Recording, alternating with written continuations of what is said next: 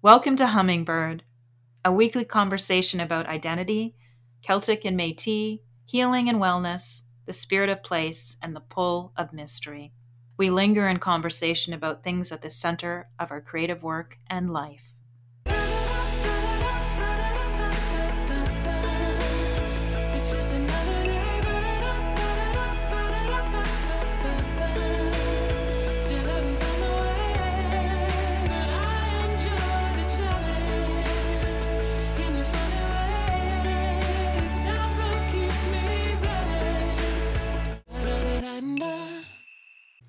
We respectfully acknowledge that this podcast is recorded on the treaty and traditional territories of many nations, including the Anishinaabeg, the Miccosauga Anishinaabeg, the Chippewa, the Haudenosaunee, the Mississaugas of the Credit, and the Wendat peoples. These lands are now home to many diverse First Nations, Inuit, and Métis peoples, and are covered by Treaty 13 with the Mississaugas of the Credit and the Williams Treaty, treaties to peaceably share and protect this land through friendship and respect. We thank those who have cared for this land, and we are grateful for the opportunity to live here and connect through conversation. Hi, Catherine. Here we are after a little break of a couple of weeks, back at it again, engaging in conversation. And I have to say, I was listening to an audiobook recently, and maybe it was one by John O'Donohue, Walking in Wonder, I think it was. And I was finishing the last part of the book, and he co-wrote it with an author named John Quinn. And he said, when was the last time you had a really great conversation? And I thought of you instantly, and I thought of us gathering together to do this. And I thought, this is what I love about this, is that opportunity to have a really great conversation with you and then to invite listeners in to join us. Oh, Jessica, that's so good to hear. So good to hear your voice. And I know that quote as well, too. And the same thing, when I first heard it, I thought of us as well. So a synchronicity is already at work, and that's not as a surprise for us, is it?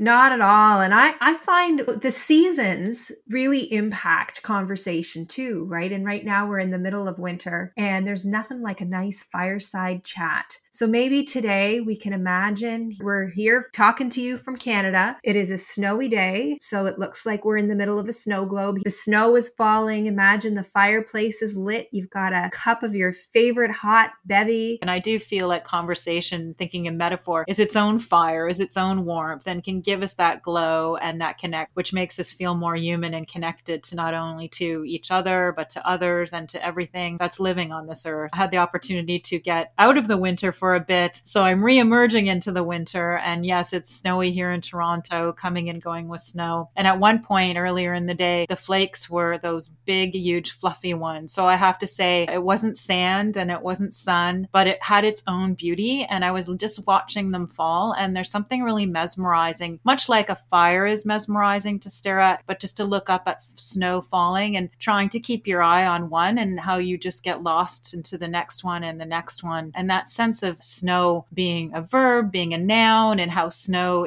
could be, what is snow, one flake? Is it 1,000 flakes? I mean, there's so much in that word as well. And I'm looking forward to actually exploring a poem titled Snow. Speaking of snow, we're going to talk about some snow poems as well. One of the things I love about the snow, other than all the fun things you can do in the snow, from the snow angels to the snow people to the snow forts, I love all of that. But I also love the two things: the quiet the snow brings. When you have a blanket of snow covering an area, it brings in a quiet that is different than when the snow is gone. And the second thing I really love that the snow brings in at this time of year is because it's so bright and so white, it reflects the light. So there's a lot more light than usual. And if the sun is shining and we've had a fresh snowfall and the skies are otherwise clear, I find that my sunglasses are a necessity, because it can be blinding. And what a gift that is during days that are shorter and where it can feel a little darker in January, February. Really, this kind of continues until about mid-March, and then you start to feel the warmth a bit again once in a while, and then it goes back to the cold a bit again, and you don't really totally settle into warmth here in southern Ontario until maybe late April. Then it's here to stay, but you can still get these good blizzards and storms right up to mid-April. It's interesting how that works.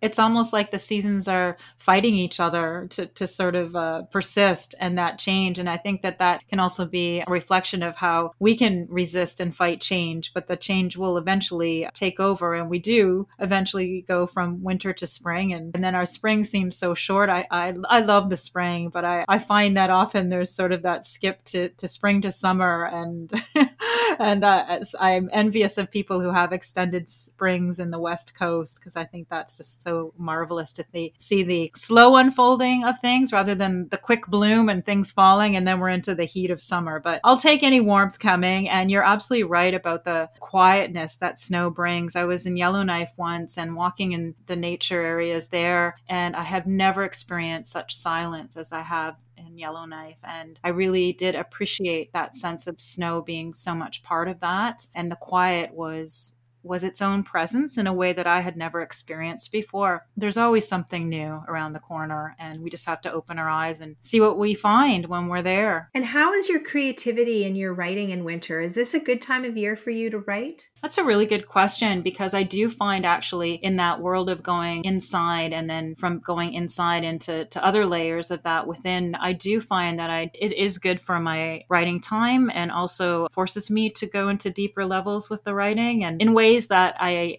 don't in summer. Once I get into that space, I do appreciate that deepening that I can experience with going into deeper places within my writing. So yeah, it actually is something that I do value about the winter season, is the writing experience that I have during that time. What about you? Same. I find I read more, I write more, I'm home more. I love that piece. And I wonder if part of it is just that hibernation and the gift that brings to being an artist and being a writer. I always look forward to winter because I have a steady routine with work. Whereas in the summer, because I'm an educator, I do have some time off in the summer. So my routine isn't quite there. So I might be up on Georgian Bay for a couple weeks and then home. And so I don't have the same rhythm. But by the time January rolls around, it's usually by January, the busyness of the fall has completely faded. The holidays and their busyness has faded. And then I move into this time between January 1st and really the spring break in the middle of March is just really a lovely time to rest, to reset, to put a pause on going out. There's really no need to leave. And then when I do that, as I feel rested, then those little creative ideas start popping up and, oh, what if I tried this? And oh, that's really great. That happened to me this morning. I wrote something in my journal this morning, and it was the last line of what I wrote. I can't remember what it is now, but I went, oh my gosh, that is a great title for a poem. I'm going to have to use that to then tomorrow to then enter into a poem about that. So I love that about this time of year. I think that's it, trying to find the positive spin on anything. And in that sense of being quiet, the gifts that quiet can give us. And it makes me think of this poem by Louis MacNeice titled Snow. I came across this poem many years ago and can't not help falling more and more in love with it. We've talked about favorite poems before, and this one was on the list for me as well. And I just am so charmed by this poem, and I experience gift after gift. And I often use it in the classroom too. And I love what students bring to it, which is also new insights and different ways the words and the imagery can work. So yeah, Snow. And this is Louis MacNeice, a Northern Irish poet, of course, who's no longer with us. The room was suddenly rich, and the great bay window was spawning snow and pink roses against it, soundlessly collateral and incompatible. World is suddener than we fancy it. World is crazier and more of it than we think. Incorrigibly plural, I peel and portion a tangerine and spit the pips and feel the drunkenness of things being various. And the fire flames with a bubbling sound, for world is more spiteful and gay than one supposes. On the tongue, on the eyes, on the ears, and the palms of one's hands, there is more than glass between the snow and the huge roses. So much happening in this poem. Thank you so much for bringing So this much in for us to happening. read. So much happening. It's 12 lines, 12 lines. And it's just incredible to me how much energy and force and beauty and complexity and dialectical energy is within this poem. And to me, it really encapsulates the sense of mystery and the way that mystery has its own presence through things connecting, and in that connection being part of each other but also being separate. And the sounds, even when you think about snow and roses, they're so different, and yet at the same time there are similarities between them. When you think about snow, from the flake and the individual flake, it's almost like its own flower. And then roses and the way that they are like fractals one after another, and then the sense of the pieces of the roses like petals, and the pieces of the each snowflake being its own thing, and then the sounds of rose and snow with the O sound, so they're musically connected. I think of them when sounds of words are connected sonically, I think of them belonging to like the same family. So there's all of these sort of forces working off one another, and you're just brought into it. I love how you talked about being in a room with a fire, because this poem just kind of encapsulates that sense of being alone with the world and looking out at the world and seeing the world and experiencing it through glass. And the way that McNeice starts this poem with, the room was suddenly rich and the great bay window was, and that's the first line. So right away you're sensed with a happening within the speaker, and then the great bay window, it just sounds so regal and beautiful. And bay windows are, I've always loved bay windows. But when we get to that second line with spawning snow, and until I had read this poem I never thought of snow as spawning, and I thought, what a fantastic word for that. That's the thing about I love about poetry, is that you're finding that word that wouldn't work anywhere else but does in a poem, and then just pops the poem and makes the magic even more heightened. So, I mean, you can clearly hear all the energy I have about this poem, Jessica. I could just lose myself in it again and again. And he's having fun with words, because we go from suddenly, and then we have this world is suddener than we fancy it. And I just love the playfulness of suddener. And it kind of stuns you a bit, because you're like, what?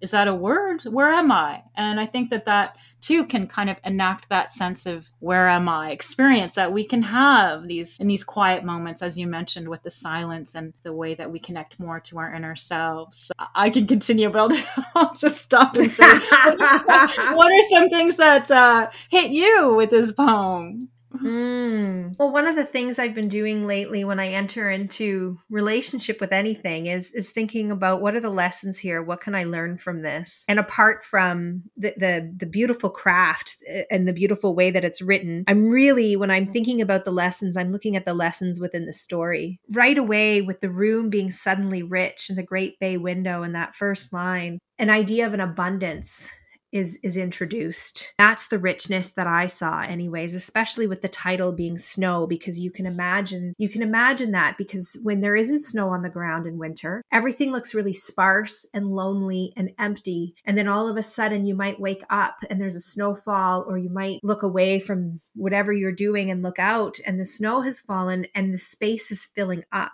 And these little tiny pieces coming down from the sky fill so many spaces and accumulate and grow. Like, I think today we're supposed to get 5 to 10 centimeters. And then with the way, like you spoke to this with the snow and the pink roses, and that contrast around the conditions that are required for each of them to live. So for the snow to exist, it requires to be outside or in refrigeration, somewhere where it is very cold. And for the rose to exist, they need somewhere that is more temperate, somewhere that is warmer, access to sun. And then depending on the temperature, the sun can harm the snow, but the sun can also help the rose, or the water can harm the snow, but it can help the rose. And so for me, the learning that I pull from this poem, just even in the first two lines, is just thinking about how we are, like, that reminder that we're all surrounded by abundance all of the time. We just have to be open to seeing it. How can two things that are so distinct, like snow and roses coexist in the same sight line, well, that's all about the glass. The glass is what allows that to happen. And what a wonderful thing that we have access to windows so we can have the roses inside with us and the snow falling outside. And yet when the snow is falling like that, you feel like you're part of it. You feel like that you're in, like I said right at the beginning, I feel like I'm in a snow globe today. So I'm both inside and outside at the same time. And yet I'm not harmed by the cold conditions or the dampness. I'm nice and cozy in here. So really, really interesting in terms of those images and what they can teach us. And of course, I love too the tangerine, because that is often a thought that I have about winter. And it reminds me of that exercise that I've often done when I used to teach more often, was where you pass around the little clementines to everybody and guide them through a sensory experience, and then invite everybody in the class or the workshop to write a piece from the experience of having very slowly and mindfully opening up a clementine, smelling it, watching the juice squirt, doing all the feeling what it's like when you first take that first bite into that juiciness. And then when everybody in the group writes a piece and reads it out, you realize that even though we had a shared experience, everybody's creative piece was completely different. And there's yet another example of abundance and distinctiveness, and some of those pieces that you talked about in terms of the qualities of the snowflakes, which, oh my gosh, then the qualities of the fire flames. So there is certainly a lot in this poem to linger in. And I'm just so grateful. I've not read this one before. And I'm just so grateful that you brought this in. And thank you for that. You're welcome, Jessica. And that's the abundance that you mentioned with the sharing of something that you love. And not necessarily that means that the person that you share it with is going to feel the same way. But I'm so pleased that you do as well, because, well, of course you would, right?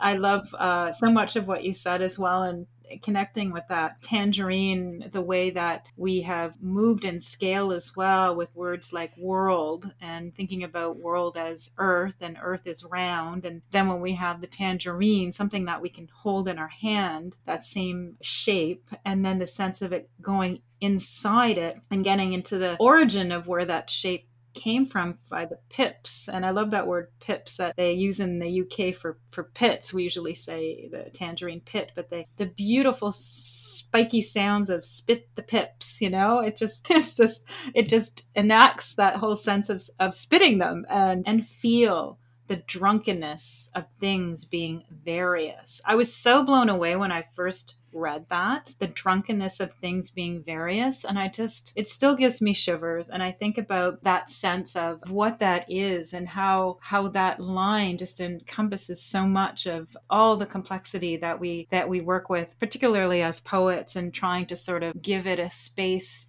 to be engaged with, and to have the then reader engage with it as McNeice is letting us engage with it, and yet not having to feel that we have to get an answer, but just the words to engage with what that experience is. Then when we move to the ending of the poem, when I even think about how the punctuation works through this poem, I know our readers can't see it, but there's this lovely run of no commas or dashes where McNeice has the last line. Well, I guess the second to last line, even before, where he says, on the tongue, on the eyes, on the ears, and the palms of one's hands, and then one dash, there is more than glass between the snow and the huge roses. And that I just love that run of on the tongue, on the eyes, on the ears. It's just like it's the energy then of everything being blended together and no separation as well. And that's the interesting thing to me about how poems can work sonically and through the ear, and then also visually when you see them on the page as well. And the gifts of processing from both directions at once is its own drunkenness, I think, as well, of things being various. And I think that sense, as you say, of glass being that space between, and how glass is such a metaphor for so much that we can't touch but can feel, because this poem to me is also about feeling, and we were talking about feelings the other week as well. So any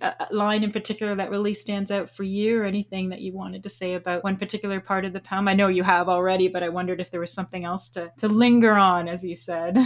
I really loved the musicality of on the tongue, on the eyes, on the ears, and the palms of one's hands. I really loved that. And that line is between two dashes, right? So there's two Yeah. stops, and then that line with the movement in it. What I really love is just to bring it back to the art of being an artist and a writer is it's a simple moment. It's an experience that I think many people can relate to, of just sitting in a moment and looking out the window and recognizing you're both inside and outside. Your energy is here and it's there. That the poem brings to life the magic of a simple moment. It also demonstrates and names the drunkenness of things being various and how we are all different. And even though we may have all sat and looked out the window, the way we would enter into that as a prompt, for example, would be really different. And so we don't always have to leave our house and go somewhere to find what we need to write about, to be profound and to move people or to inspire people. Sometimes it's just as simple as looking out your window. And it reminds me of the artist from Nova Scotia. Is it Maud Lewis? Yes, and how her Yes. world was so small, right? Yes. She had a very small world in terms of it's even a tiny home, and stayed in that one community for so many years. And yet the abundance of what she could see within that small space was unbelievable. And I feel the same way about Emily Dickinson. She's another one like that who Yes. really didn't travel far, who really didn't have a big outside life. And yet the gifts that she brought in terms of seeing the universal moments we all experience, she could see them so clearly. And that is just so incredible too. So I think of that with this poem. This poem kind of captures that for me too. And I'll have to check out more by this poet just to see if everything is like this, or if this is just a really great day. Well, I have to say he's quite remarkable, and I think you're in for more treats when you read Louis MacNeice. He's got remarkable ability to bring the magic to the page. I would love to jump in and share a winter poem with you. Mm-hmm. And again, I think in some ways it communicates. So this is one from my book, The Thing with Feathers. And it was inspired by something my mom always used to say, and my grandma Laura. Was grandmother lonely too? In winter, your grandma always said you could not even see a dog walk the road, Mum explained again, at her childhood home by the solid river, lined with crisp satin branches, coated ceramic trunks. Near these woods, Grandma didn't want to stop by. Years in the 2-story house Grandpa built on Crown land, away from the city, making ends meet, making jobs from cakes to cabins for fishermen. 4 children over a decade, she passed time with cards and pies and black flies. Maybe Grandma didn't have time to walk that one and only road, unless to borrow a neighbor's phone or church on Sunday. Mom said my grandmother hid from thunderstorms in her closet. Yet Grandma knew how to read the world outside, her playing cards inside, through the bedroom vent to the candlelight kitchen. Pieces of her story unraveled through time to hear. Now only her spirit visits for tea and toast on rainy afternoons when the lights flash. It's hard to learn more about her this way. Thank you, Jessica, for that beautiful reading. Again, we've talked about how there's conversations obviously between both of us, and then there's conversations between the poems that we talk about. And it's so interesting to sort of the sense of inner and outer, and the sense of time and connection, and the way that these expressions that loved ones, they're like little seeds again. They're like the pips that are left when they are no longer with us, that seed our thoughts and our connections. And sometimes they grow. I mean, there's that sense of wanting this connection and wondering, was grandmother lonely too? And how she moved through the world. And with these pieces, I often find when we can't fill them in because we don't have the other pieces, but we do have the imagination, and we do have our sense of intuition and knowing, and how that can also be activated to give us more of what that little expression is for how the person did move through the world. And it's really interesting to me how the poem ends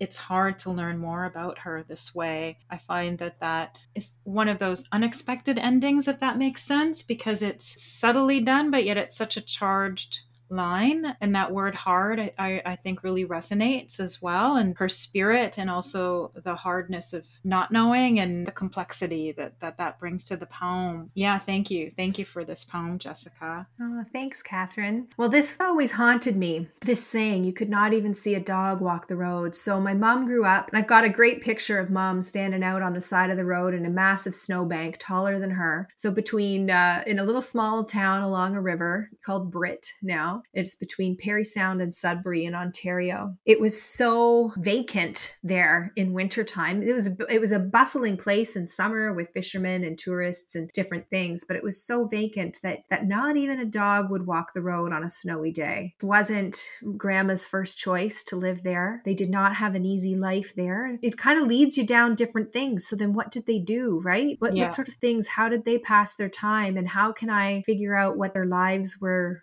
like? And I think for me, this is one of those poems that filters in some of their Métis lifestyle a little bit as well, and just even thinking about land. And that was another thing that we was always said in the house, was that when Grandpa married Grandma, he just built the house on Crown land. They did their best to make ends meet. She baked a lot of pies, and she played a lot of cards. The line about borrowing a neighbor's phone, I heard that story. So these are all little snippets of stories and lines that you hear, right, too? Growing up, you hear a line here, you hear a line here, and then you're trying to piece them together to figure out who is this person. And my grandpa, they were switching their chimney over. And again, this to me ties to that idea of winter and warmth. And they were switching their chimney from being coal or from wood to coal or something, or I'm not quite sure, but they were switching their whole fireplace. And he went over to somewhere where there was an abandoned chimney with some friends, and they were taking the bricks because they couldn't afford the bricks to do the work that he wanted to do. And this was I think it was just before my mom was born, but my aunts and my uncle were alive, and they remember this day, and the chimney fell on his arm, and he ended up losing his arm, but they didn't have a phone. And so my grandma had to leave the kids unattended at home and told them, don't move, don't do anything, and run down the road to borrow a neighbor's phone to see if they could borrow another neighbor to have a car to drive them an hour to the hospital. And so it wasn't an easy life. And she was a very superstitious person, apparently. Like, mom told me stories about her hiding in thunderstorms. So you hear that, and then as a child you go, well, why was she afraid? Well, I don't know. Okay, I don't know. She just was. Okay. But you want to know more, right? You're always craving more. And Grandma was also known, she played a lot of cards, but she would also play a lot of, she could read her cards. So she would use playing cards, and she was very highly intuitive. And in the playing cards, she knew everything about everyone. So nobody could get away with anything. And again, you hear these snippets of stories, but I would love to go back and ask her, well, what did you see in the playing cards? How did you do that? Where did you learn that, Grandma? Yes. What is this piece? In their house, my mom's childhood home, they had a vent that went from the bedroom upstairs that you could spy on people down below in the kitchen. And I remember even as a child, I've had my own turn at that. And so they would often do that. So, I started thinking about, well, maybe that's a way to learn more about what her life was like. Is there a way I can spy? And so within this poem, certainly there's a lot, right? There's a lot of family stories and insider information that's really, for me as a poet, that maybe wouldn't always translate out in the same way. And that's part of the work too. And this was a poem I wrote for me and for my relationship with her. And even the idea of the lights flashing. I remember as a kid, if the lights flashed and we were all sitting at the table or something was happening, oh, that was Grandma, someone would say. Well, how do you know? So again, I always had these questions, never really fully had all the information that I wanted, and just so desperately wanted to get to know her. So she passed away probably when I was 3 or 4 years old, maybe 4. And so I didn't really get to know her well. My grandpa passed away when the year I was born, on his birthday. And then she passed away not too long after that. And my parents were also quite young at the time. I do have memories of my my grandma. I remember her visiting and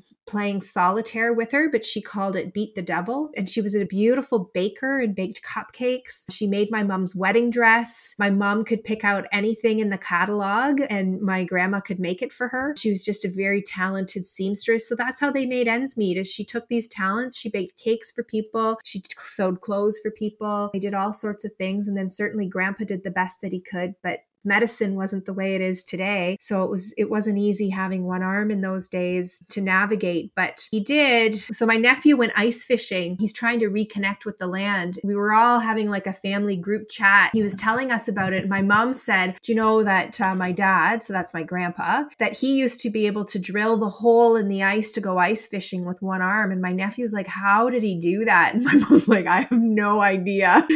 So Yeah. I'm nearly 50 and I'm still hearing stories I've never heard before, and these little pieces that you try to put together to try to truly understand a person and what they were like. And I don't know what that is. I don't know why it is that that's so important, that I feel like I want to know my ancestors. I want to know their stories. I want to feel them close to me. And I just take such comfort in that. I know, I do as well. And for me, there's very few relatives left for me to connect with, the losses that I've had in my family. So when anything new comes up, it's just like a hummingbird moving in. It's just so precious. And I'm so alive with this tidbit of information. And I'm so grateful for it too, because of its rarity, and how I think there's connections that we might not even be aware of when those things happen, because clearly there's an affinity that you have to your grandma. And it sounds like there's things, the way you describe her, make me think of your resourcefulness and your sense to inner and outer and connections there. And so there's a sense of kinship as well, the sense of how you've lived your life as well too, Jessica. So much packed in that. And what a lovely tribute to who she was. And I think, again, thinking about how the poem in this small space